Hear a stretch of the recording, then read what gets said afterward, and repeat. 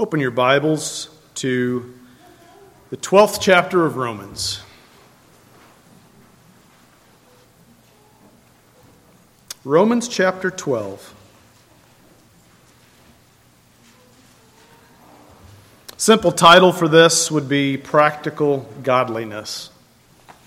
Practical Godliness.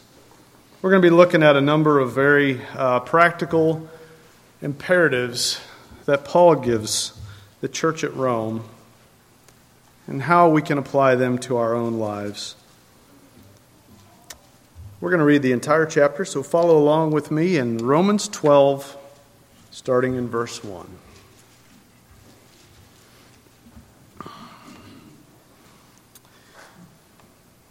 I beseech you, therefore, brethren, by the mercies of God, that you present your bodies a living sacrifice, holy, acceptable to God, which is your reasonable service. And do not be conformed to this world, but be transformed by the renewing of your mind, that you may prove what is that good and acceptable and perfect will of God.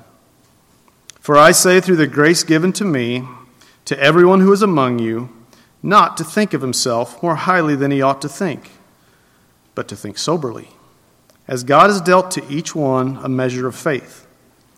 For as we have many members in one body, but all the members do not have the same function, so we, being many,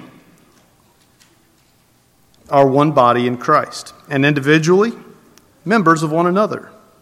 Having then gifts differing according to the grace that is given to us, let us use them. If prophecy, let us prophesy in proportion to our faith. Or ministry, let us use it in our ministering. He who teaches, in teaching. He who exhorts, in exhortation. He who gives, with liberality. He who leads, with diligence. He who shows mercy, with cheerfulness. Verse 9, let love be without hypocrisy. Abhor what is evil. Cling to what is good. Be kindly affectionate to one another with brotherly love. In honor, giving preference to one another, not lagging in diligence, fervent in spirit, serving the Lord. Rejoicing in hope, patient in tribulation, continuing steadfastly in prayer. Distributing to the needs of the saints, given to hospitality. Verse 14, bless those who persecute you. Bless and do not curse. Rejoice with those who rejoice, and weep with those who weep. Be of the same mind toward one another. Do not set your mind on high things, but associate with the humble. Do not be wise in your own opinion. Repay no one evil for evil. Have regard for good things in the sight of all men. If it is possible, as much as depends on you, live peaceably with all men. Beloved, do not avenge yourselves, but rather give place to wrath.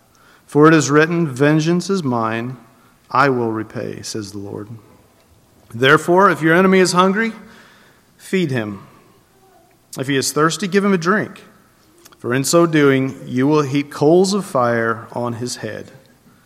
Do not be overcome by evil, but overcome evil with good. Let's pray. Indeed, our Father, we come to you today asking that you would help us. These are so important for us in our daily lives. We just read a list of things that tempt us, that we find ourselves falling into, sins that we backslide into, that we fall prey to, Father. We do not want to be overcome by evil, but we want to overcome evil with good. Now, Lord, as we look into your word and see what you have for us, we ask that you would bless the preaching of your word, encourage the hearts of everyone that is here. We ask that you'd be with our pastor and give him strength and return him to us soon. Thank you for this time that we can be together. In Jesus' name, amen.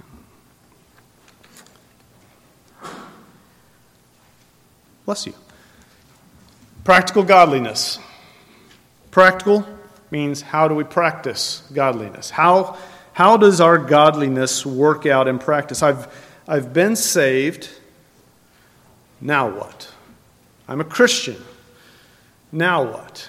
You get that question, especially from young people, teenagers, young 20-somethings and whatnot, and they say, what is God's will for my life? What is God's will for my life? Well, that's a short, easy question that has a more complex answer. But we can look at some things that the Bible gives us in this passage specifically that directs us into the straight way.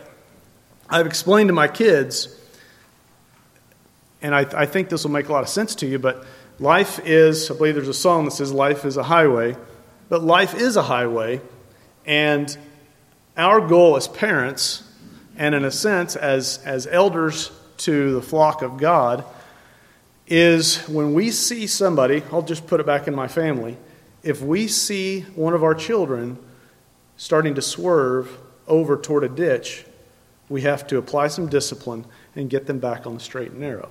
There's ditches over here, there's ditches over here, there's all kinds of things that we have to be diligent in watching over the direction of our kids. And I think that's the same way with the body of Christ, with Christians. I don't know of a single Christian, I'm willing to bet nobody here was perfect once they were saved. Obviously, from justification, you're declared righteous in God's sight, but we still have a life of sanctification where God molds us and shapes us and spanks us from time to time and keeps us between the ditches so that we can go on and live lives that glorify God. We have all seen, in fact, the world loves to throw this in a Christian's face, that we have seen people that call themselves Christians living in such a way that is anything but Christian, anything but that honors Christ. And so people like to use that as an excuse to straight arm the church. I'm not going to go to church places filled with hypocrites. Well, they're right. We are hypocrites. We don't want to be hypocritical. None of us are perfect yet.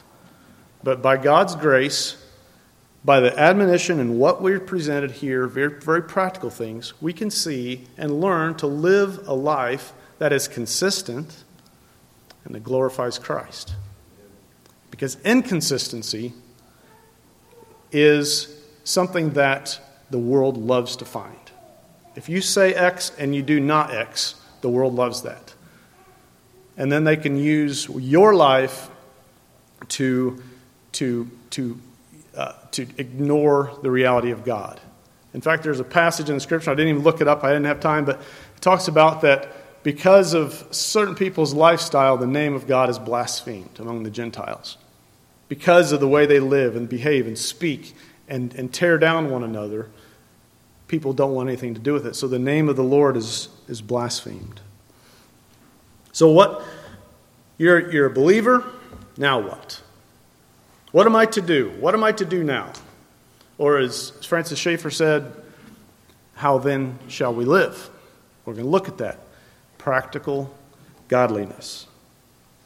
Romans 12 is so rich, and there is not enough time, even if I had prepared, there's not enough time to do it justice. We're going to do kind of a little bit of a flyover, hopefully grab some things along the way that we find practical and useful. And hopefully there's some things that you will see. But one thing I want you to notice is there is a list of imperatives. Imperatives throughout this passage. Commands. Some of them I'm going to have to tweak a little bit to pull them out of the text so you can see that this is a command. This is, it's do this or don't do that. These imperatives. So if you're looking for imperatives, if you're looking for guidance, if you're looking to see how I'm supposed to live when I wake up on Monday morning and Tuesday morning, you don't have to look too much farther than this passage. So let's dig right into it. How then shall we live? Let's start and see what Paul says in Romans 12. I beseech you, therefore. All right, we got to stop right there. Whenever you see a therefore, you ask, what's the therefore? Okay?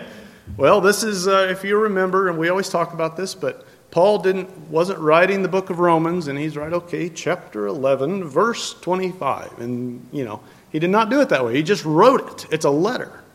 And later on, it was divided into chapters and verses for our reference. So when you see a therefore, you always say, what's the therefore?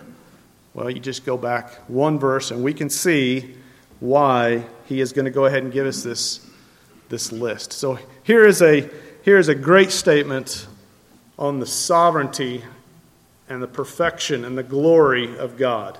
In the last verse of chapter 11, verse 36 says, "For of him," Christ, "and through him and to him are all things, to whom be glory forever. Amen." Of him and through him and to him are all things, to whom be glory forever. Therefore, by the mercies of God, I beseech you, I just twisted that around a little bit, by the mercies of God, that you present your bodies a living sacrifice. Sometimes we don't get to do what our bodies want to do. I've been dieting for a while. Let me tell you something. There are some things my body wants to eat that I don't get to eat. And I miss them. What I'd give for a donut. But we're not going to go down that road.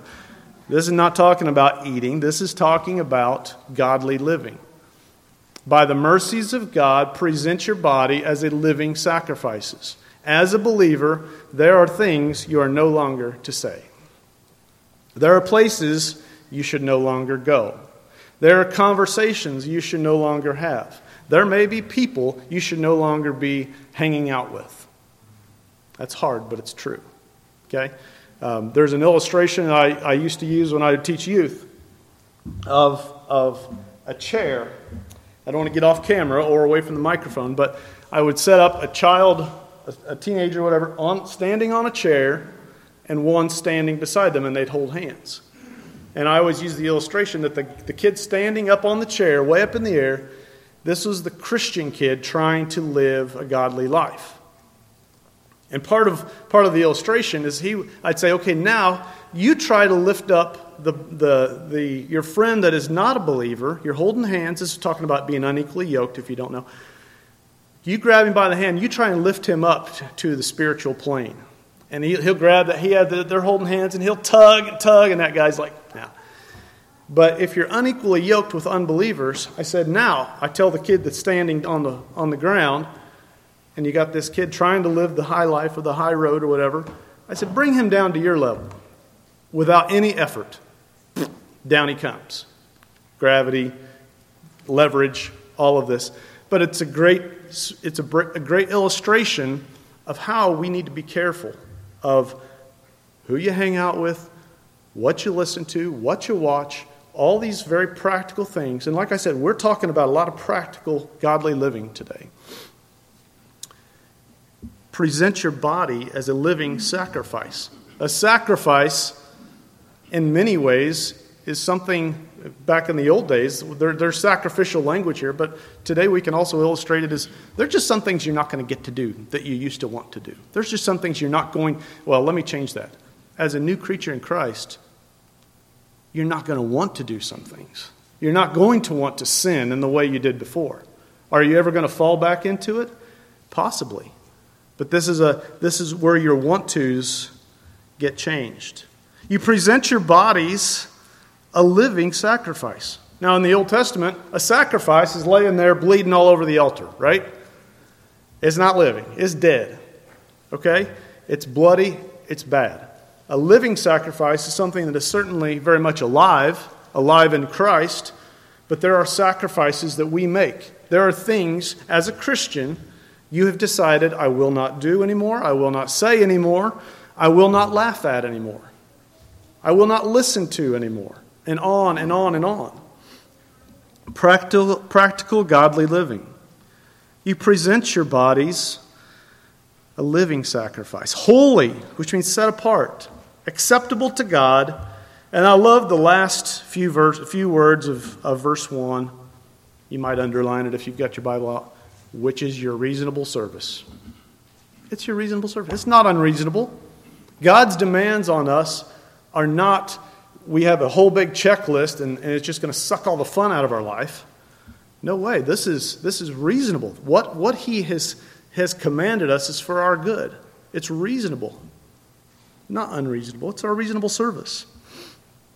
Verse 2, more practical, godly wisdom here. And do not be conformed to this world, to the system of the world, to the values of the world. Do not be conformed to this world. Do not become like your unsaved friends or relatives.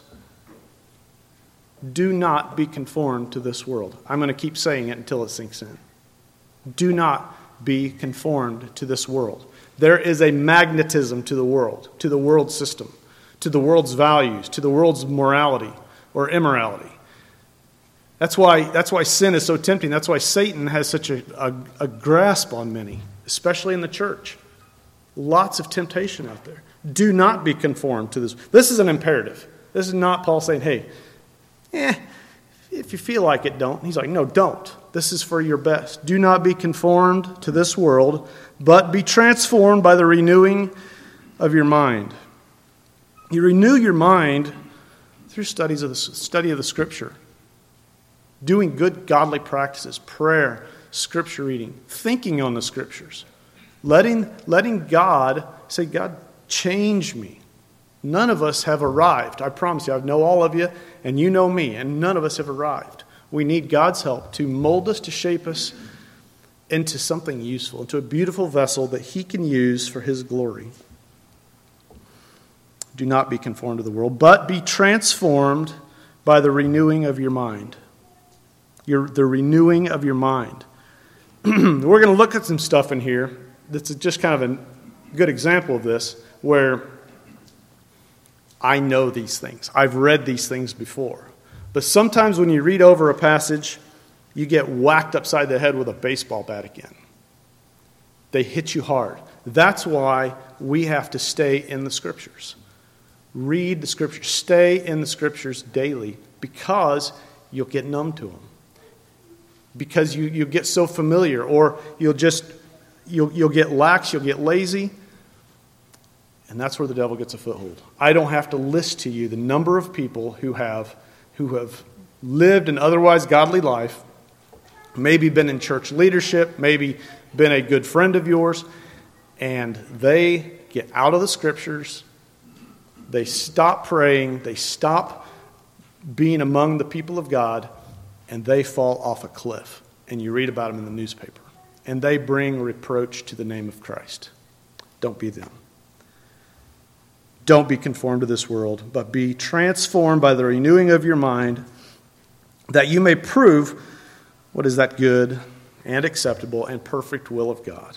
I think we can all say amen to that. So, for I say, this is verse 3, for I say, through the grace given to me. And remember, I want you to keep track of how many imperatives we see here. And for the kids, imperatives when God says through His Word, He says, do this or don't do that. It's an imperative. It's not a suggestion. It's an imperative. It's like, do this. Okay? Do not be conformed. Whoa, Will, where are you? Okay, verse 3. For I say through the grace given to me that to everyone who is among you, not to think of himself more highly than he ought to think. For I say, through the grace given to me, to everyone who is among you, not to think of himself more highly than he ought to think. I really probably need a mirror right about here. And I need to read this about 15 times. This is a sin we all fall into. We become puffed up with pride. We think of ourselves more highly than we ought to think. God knows us. Everybody else around doesn't. God knows our inward thoughts. God knows our desires, our sins, our proclivities to sin. He knows us. We know it, but we can really put on a pretty nice outward appearance, get all dressed up for church on Sunday, and act holy, and just kind of maybe act a little bit better than we really are. He says here, do not think of yourself more highly than you ought to think, but think soberly, as God has dealt to each one a measure of faith. I love this part right here. Think soberly. It's not talking about not drunk. It's talking about sober, reflecting. Anything you have that's good in you didn't come from you, by the way. Okay? That's sobering. That'd be like my kids going and bragging about how, look at these sweet shoes I've got, or whatever. I don't even think they say sweet shoes anymore, but whatever. No, you didn't pay for those. I paid for those. Okay? You can't brag. Okay? So that's like us bragging before people about our holiness or our spirituality or anything that is good in us came from God. And the sooner we get our minds around that, the easier it's going to be to think soberly. Because at the end of this verse it says, as God has dealt to each one a measure of faith. God has dealt to each one a measure of faith. So you can't brag. You ever play cards? You ever brag about your cards? Isn't that stupid? If somebody dealt you a hand of cards, you're like, wow, I got 3 aces. I got 3. No. That was dealt to you. I'm not trying to get you guys all wanting to go play cards or anything. But this was something that was given to you. So anything that's good in you, you should be humbly grateful for, but not brag about it. Do not think any more highly than you ought to think, but think soberly, as God has dealt to each one a measure of faith. The faith that you have is a gift. God gave it to you. Use it. Exercise it. And we're going to get into more practical things here throughout. Now remember, we're looking at imperatives. Here we go. There was another one. It says, don't think more highly. That's an imperative. Don't think more highly. Don't think of yourself as being super holy. Understand your own frailty and understand the people. Every Christian is on a bit of a road, if you will. The Christian highway, if you will. Some people are way down the road. Way more sanctified. Way more holy. They have way more scripture memorized. But every Christian, and some people have very little scripture memorized. Some people struggle with different kinds of, we all struggle with sins. Some people struggle with different kinds of sins. And on the life's highway, if you will, the Christian highway, they're way back here. But don't look down on them because everybody started there. Everybody started here, and we progress by God's grace. So don't think of yourself more highly than you ought to think, but think soberly, because God has dealt to each one a measure of faith. For as we have many members in one body, this is talking about the church, we have many members. We have a lot of people here today. All members do not have the same function. So we being many are one body in Christ and individually members of one another. That is beautiful because we are interconnected. Okay? You are not a Lone Ranger Christian. That's why we come to church. We sharpen each other. I am not a foot. You are not a hand. You are not a stomach. You are not a toe. We need each other to form the body. That's why this illustration is used. And if you think some people here are expendable, like we don't need that kneecap. No, we need every single part doing its purpose, fulfilling the calling that God has given each one of us in humility. Don't think of yourself more highly than you ought to think. You shouldn't if you're an elbow, you shouldn't brag against the finger. Okay? And I'm just trying to bring this back into the body illustration that's presented there. We all have a place in the body of Christ. We all have a purpose. We all have a calling to fulfill, a ministry to fulfill. Some people, their ministry is very quiet. It's behind closed doors, and nobody sees it. Okay? I would, at running the risk of taking away somebody's blessing by mentioning a lot of the stuff they do behind the scenes, I'm not going to do that. But you have a ministry. We all have a ministry that we have to fulfill. It is a calling from God upon our lives. We do it quietly because we are slaves of the King. We are slaves. I happen to be standing up here with lights on me this morning, but I am in no wise any better or any more important to the kingdom of God than anyone else in here.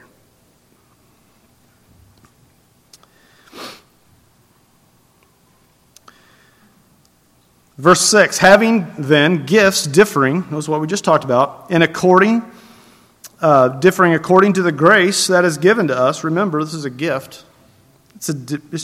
We just have different gifts. Let us use them. Let us use our gifts.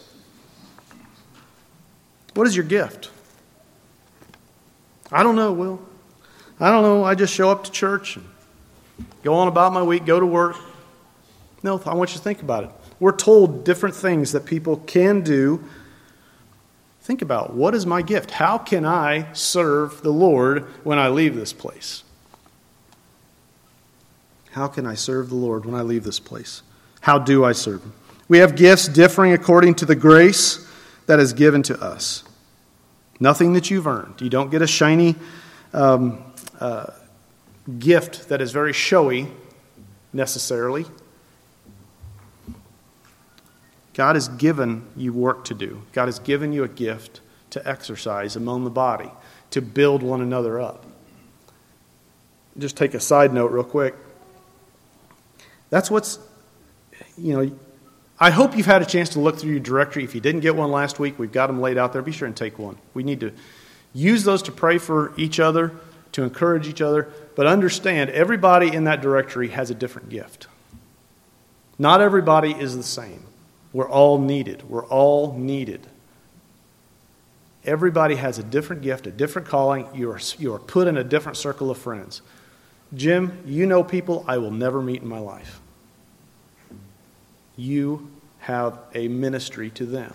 Everybody in here has their circle of friends, relatives, that they uniquely minister to.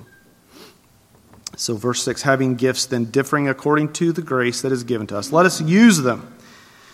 If prophecy, let us prophesy in proportion to our faith. Or ministry, let us use it in our ministering. He who teaches, in teaching. These are just another list. There's another list of spiritual gifts, but these are some very practical ones here. We're not going to spend time on each one. He who exhorts, in exhortation. Do you have a gift of exhorting people? Use it. Encourage them. Build them up. He who gives with liberality.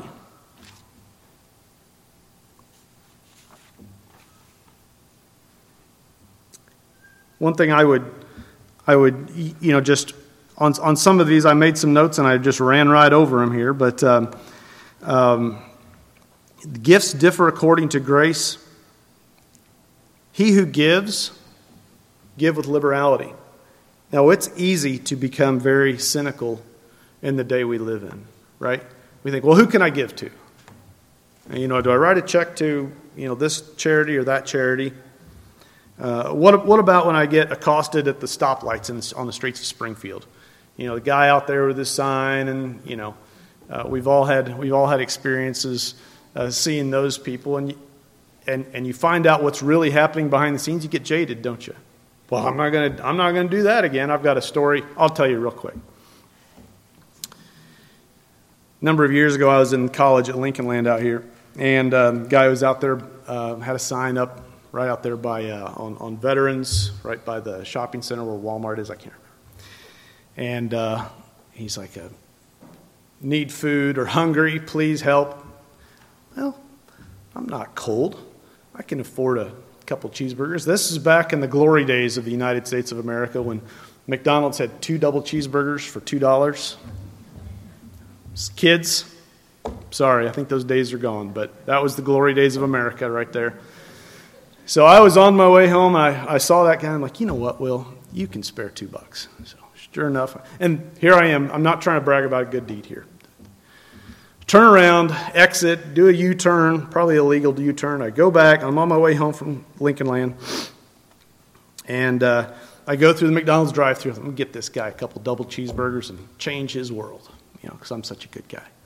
So I get these 2 double cheeseburgers, and because of where he's standing, I have to go all the way back up to 72, do a U-turn, and then come back, get in the turn lane. The turn lane there takes forever. It always has. Finally get up there to him, and I hand the bag out the door to him, out the window, and I'm thinking, man, this guy's going to be able to go over there and sit down and have a meal. I did something good today. Oh, so he runs up, oh, God bless you, God bless you, God bless you. takes it down over the edge of the ditch there, and puts it on a pile of food. He had McDonald's bags, he had whatever else. He had all these bags of food just piling up. And Will became, on that day, well, Will's kind of a country boy. I don't get to the big city very often, so I didn't realize how things worked. Will got pretty jaded that day about these clowns.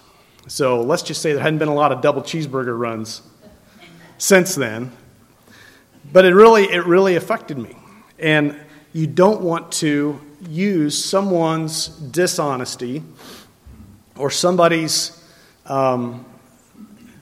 questionable living to dissuade you from truly serving God with a clear conscience.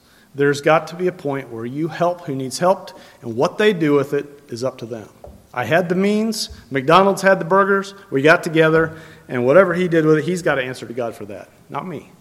So that was a detour. There's not in my notes, so of course I don't have a lot in my notes. But if you have been, and let me go back to here, he who gives with liberality, God sees and God knows. And here's a fun one. God provides opportunities. God provides opportunities for you to exercise each one of these gifts. I just talked about giving. But if you have a giving heart, if God has blessed you with material wealth or even the ability to afford a couple cheeseburgers, He's going to provide you with opportunities. And what they do with it, once it's out of your hands, is not your responsibility. We are called to be faithful. God provides opportunities to serve in each of these various areas. Remember all these imperatives that were given. This is godly living. He who leads with diligence. Don't become slack. If you've been put in a leadership position, don't become slack. Be diligent. Remember who's king. You're not. I'm not king. Christ is king. And if you remember, if you always have that in your mind, if you always have Christ as king as a perspective, serving is a joy. It's not an imposition. It's not difficult. It's a joy. He who shows mercy with cheerfulness. I'm sure sermons could be preached on each one of these because they're so important. He who shows mercy with cheerfulness. And then verse 9 and following, this particular, it's MacArthur Study Bible, but it has a heading ahead of each of these various sections. And the heading that was assigned, this is not God-breathed scripture right here. This is just kind of a heading when you're looking for topics. It says, behave like a Christian. I like that. So when we get into the practical, the meat and potatoes, let's follow along in verse 9. Oh, wait a minute. I had one more. I forgot to finish reading that list. He who leads, let's go back up there to verse 8. He who exhorts in exhortation. He who gives with liberality. He who leads with diligence. He who shows mercy with cheerfulness. And he who criticizes with judgment and haughtiness. That's not in the Bible, by the way. Just making sure you're following along. He who criticizes with judgment and haughtiness. I just kind of threw that in there in jest, but you've got to remember there's so many things that we're tempted to do, even as Christians. Even after reading so many things here, we all fall prey to the temptations of the flesh. We don't want to be the opposite of these various gifts. We want to be merciful. We want to lead. We want to give. We want to be exhorters. We want to exhort people to live godly lives, encourage them. We want to do ministry. We want to prophesy. Now, prophesy here, there's it's kind of a two-prong. There's a revelatory and non-revelatory prophecy, and we don't see the revelatory anymore, but it's more like forth-telling or speaking the word of God, but when you do these things, it is a ministry. We do it in proportion to our faith. We have differing gifts that he's given to us. Now, verse 9.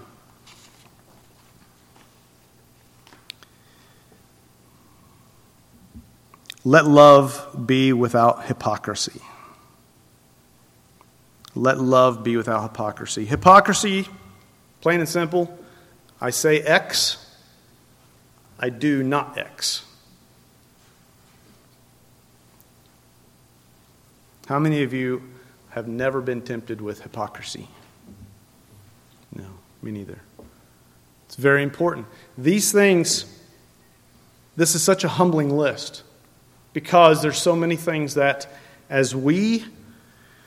even as we become more and more conformed to the image of Christ, as we are more mature, as we are more sanctified, we still have our pet sins that we slide right back into. This is a good reminder. This is a good reminder through here. Let love be without hypocrisy. Hypocrisy, fancy way of saying I say X and I do not X. I say I'll do something, I won't. Or I say I like you and I don't. Or I say I'll help you and I won't. Or I guess it's probably more internal than that, where I have another answer inside that I never actually let out. It's dishonest. Let love be without hypocrisy. Abhor what is evil. Do you abhor what is evil? Abhor means to have a not just a distaste, but a disgust at what is evil. What is evil? We could make a long, long list, couldn't we? But do we abhor it? Brother Dell mentioned abortion in his pastoral prayer. I could hear it through the doors. Is abortion evil? Yes. Do you abhor it? Yes. It's not one of those to each his own kind of things. Do you abhor what is evil? Don't excuse it as to each his own, but do you abhor what is evil? God has told us what is evil. You either agree with God or, listen, you disagree with God. And if you find yourself in the latter group, you're in shaky ground. You're on dangerous ground. Abhor what is evil, but cling to what is good. What is good?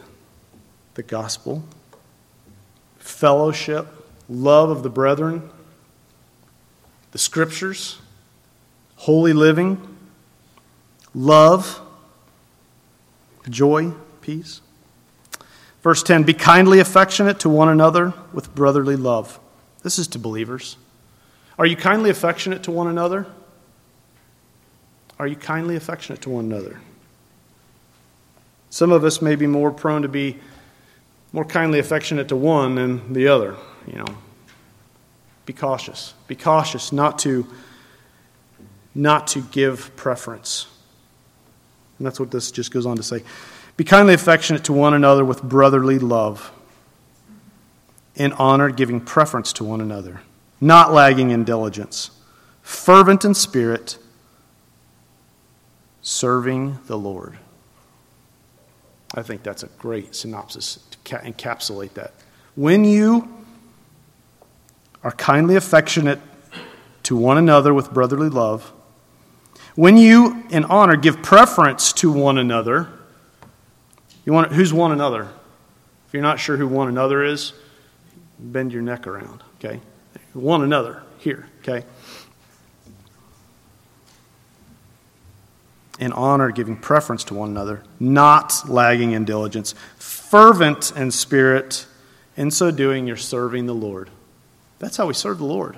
You want to serve the Lord? I want to serve the Lord. Get busy about serving the Lord. Here's how you do it. Pretty good synopsis right there. Rejoicing in hope. Patient in tribulation. There's a good one. Patient in tribulation. Nobody wants to be patient during tribulation. Continuing steadfastly in prayer. This always presents an interesting word picture where we have it in our minds, in our society especially, where we have to assume a certain posture in order to pray, don't we? Okay? Eyes closed, head down, hands folded.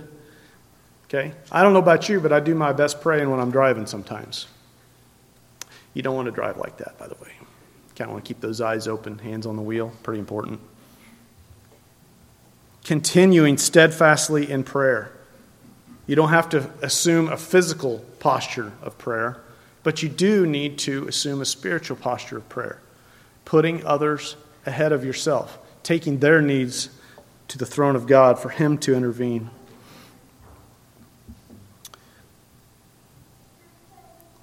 Continuing steadfastly in prayer, verse 13, distributing to the needs of the saints and given to hospitality. Contributing to the needs of the saints. There are saints, believers, that have needs. And sometimes that it is presented to you alone. Sometimes it is presented to the church, and the church is able to do that without anybody else knowing, without anyone being embarrassed. Contributing to the needs of the saints. You know, each of us have been given something. We have all been given a measure of, whether it's enough money to go buy a couple double cheeseburgers for a guy that already has a stack of them. Whatever you have been given, it's been given by God. Don't hold it stingy. Contributing to the needs of the saints, and I'm not just saying a couple cheeseburgers. Sometimes it requires more. Sometimes you'll never even tell, and I hope you don't tell. Jesus said, don't ever let your right hand know what your left hand is doing. Don't ever brag about a good deed done. I'm sorry about my glasses. I'm at that age. I don't even know I don't know. So I'm always on and off with them. I can't read with them on. I can't see you with them off. I'm sorry about that. It's a mess. 48 years old. Continuing steadfastly in prayer, distributing to the needs of the saints, given to hospitality. Now the tough stuff in verse 14, and we're going to wrap up here in a little bit. Bless those who persecute you. Bless those that persecute you, who drive you out. And this is not persecute you because you're better looking than everyone else or anything else. This is persecuting you because of your faith. And I don't want to sound like some kind of prophet or anything necessarily, but the days of public acceptance of true Christians are probably in the rearview mirror. The days of persecuting true Christians is coming. I don't know how far out it is. We see it more and more. You don't have to read too far into the news for them to label us, you, me, as radicals. People do not like our kind of radicals. Bless them who persecute you. When they persecute, bless and do not curse. Now you talk about that verse right there will preach all day long. Bless and do not curse. Rejoice with those who rejoice. Do you do that? Do you rejoice with those who rejoice? Or do you have a bit of a jealous bone? Or do I have a bit of a jealous bone? Sometimes, to be honest, it's hard to rejoice with those who rejoice when you're going through struggles, when you're going through hardship or trial or financial difficulty. But this is not given a caveat. This says rejoice with those who rejoice. These are things, practical Christian living. I like this next one. Weep with those who weep. Weep with those who weep. Do you? Have you? Will you? That gets dirty, Will. I'm not a crier. I just soon keep those people at arm's length. That's what social media is for. We can all put up our best self. We don't have to get down into the weeds of our own emotions. Let's just keep all that weeping business to ourselves. I promise you, almost every person in this room weeps. Weep with them. Carry their burdens with them. Love them. Rejoice with those who rejoice, and weep with those who weep. Be of the same mind toward one another. Another challenging one, isn't it? Don't have preferences. Do not set your mind on high things, but associate with the humble. do not be wise in your own opinion. Do not be wise in your own opinion. Do not be wise in your own opinion. First one was part of the text. The last two were for my sake. We all have our sins. We all have pet sins that we struggle with. And pride is among the most evil, the most detested by God. And probably one of the ones that I struggle with the most. Do not be wise in your own opinion. So you may know the whole Bible. You may read it all the time. But sometimes, that's why so much of this is a recurring theme through the New Testament. Okay?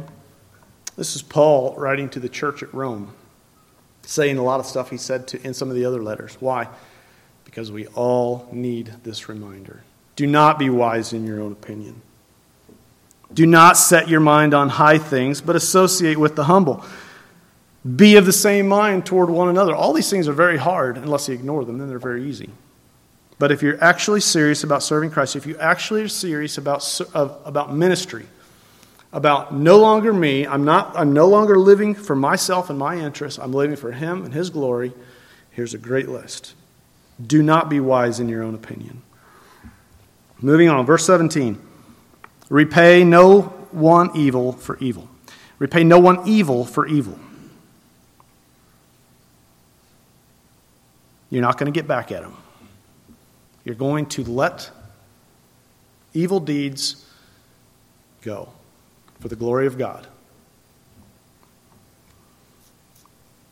Have regard for the good things in the sight of all men. Have regard for good things in the sight of all men.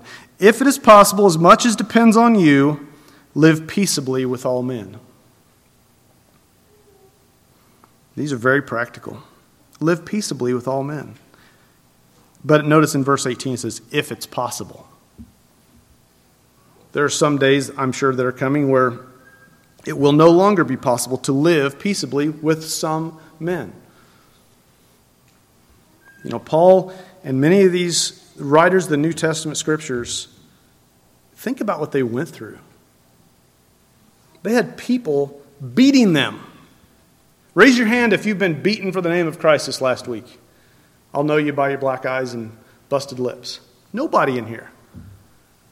And yet some people pull back and get offended when we read something like this. Repay no one evil for evil. Are you seriously going to say to God, well, you don't know what kind of evil they did to me? Paul is writing this, and we don't have to look too far to see how much of a beating he took. Remember, one time he was left for dead. They thought he was dead. And within days, he was up ministering again. He didn't repay evil for evil. If it is impossible, as much as depends on you, live peaceably with all men. And here it goes again, verse 19.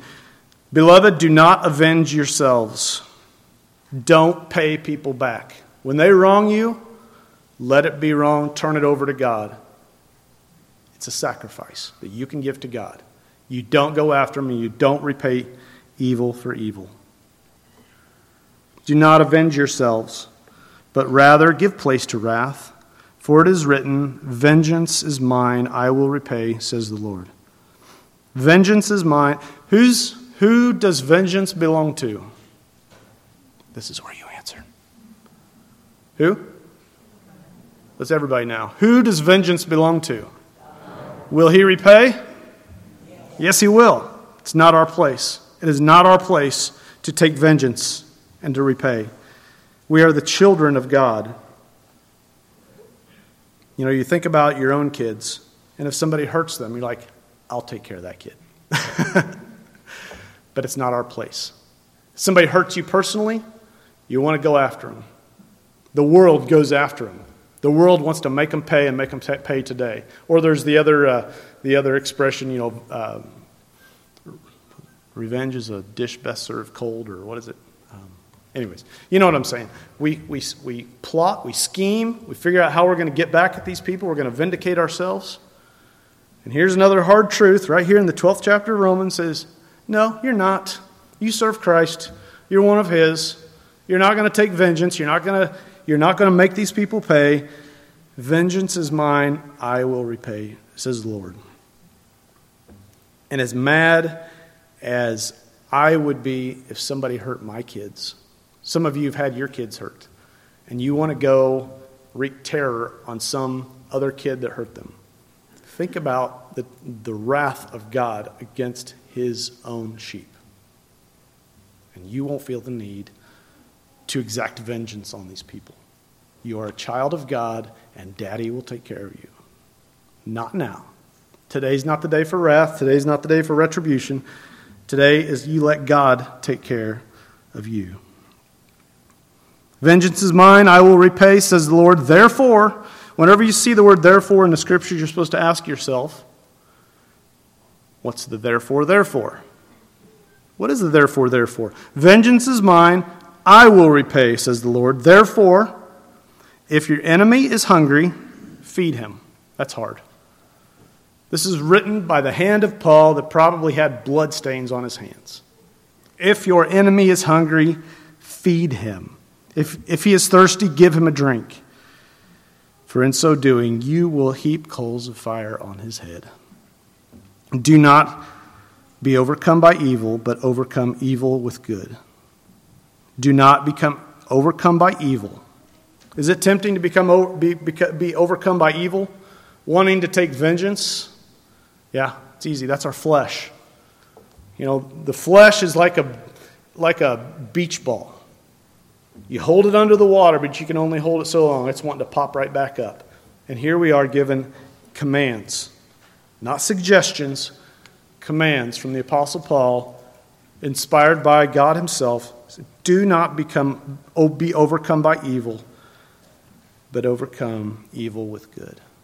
All these things are very practical, very useful, and worth another look in a less rushed setting. But I want to go back and I want to read verse 1, and then we will pray and dismiss. Look at your Bible. Bracket it, underline it, do whatever you can do in your Bible, because it's a good one. Verse 1 and 2.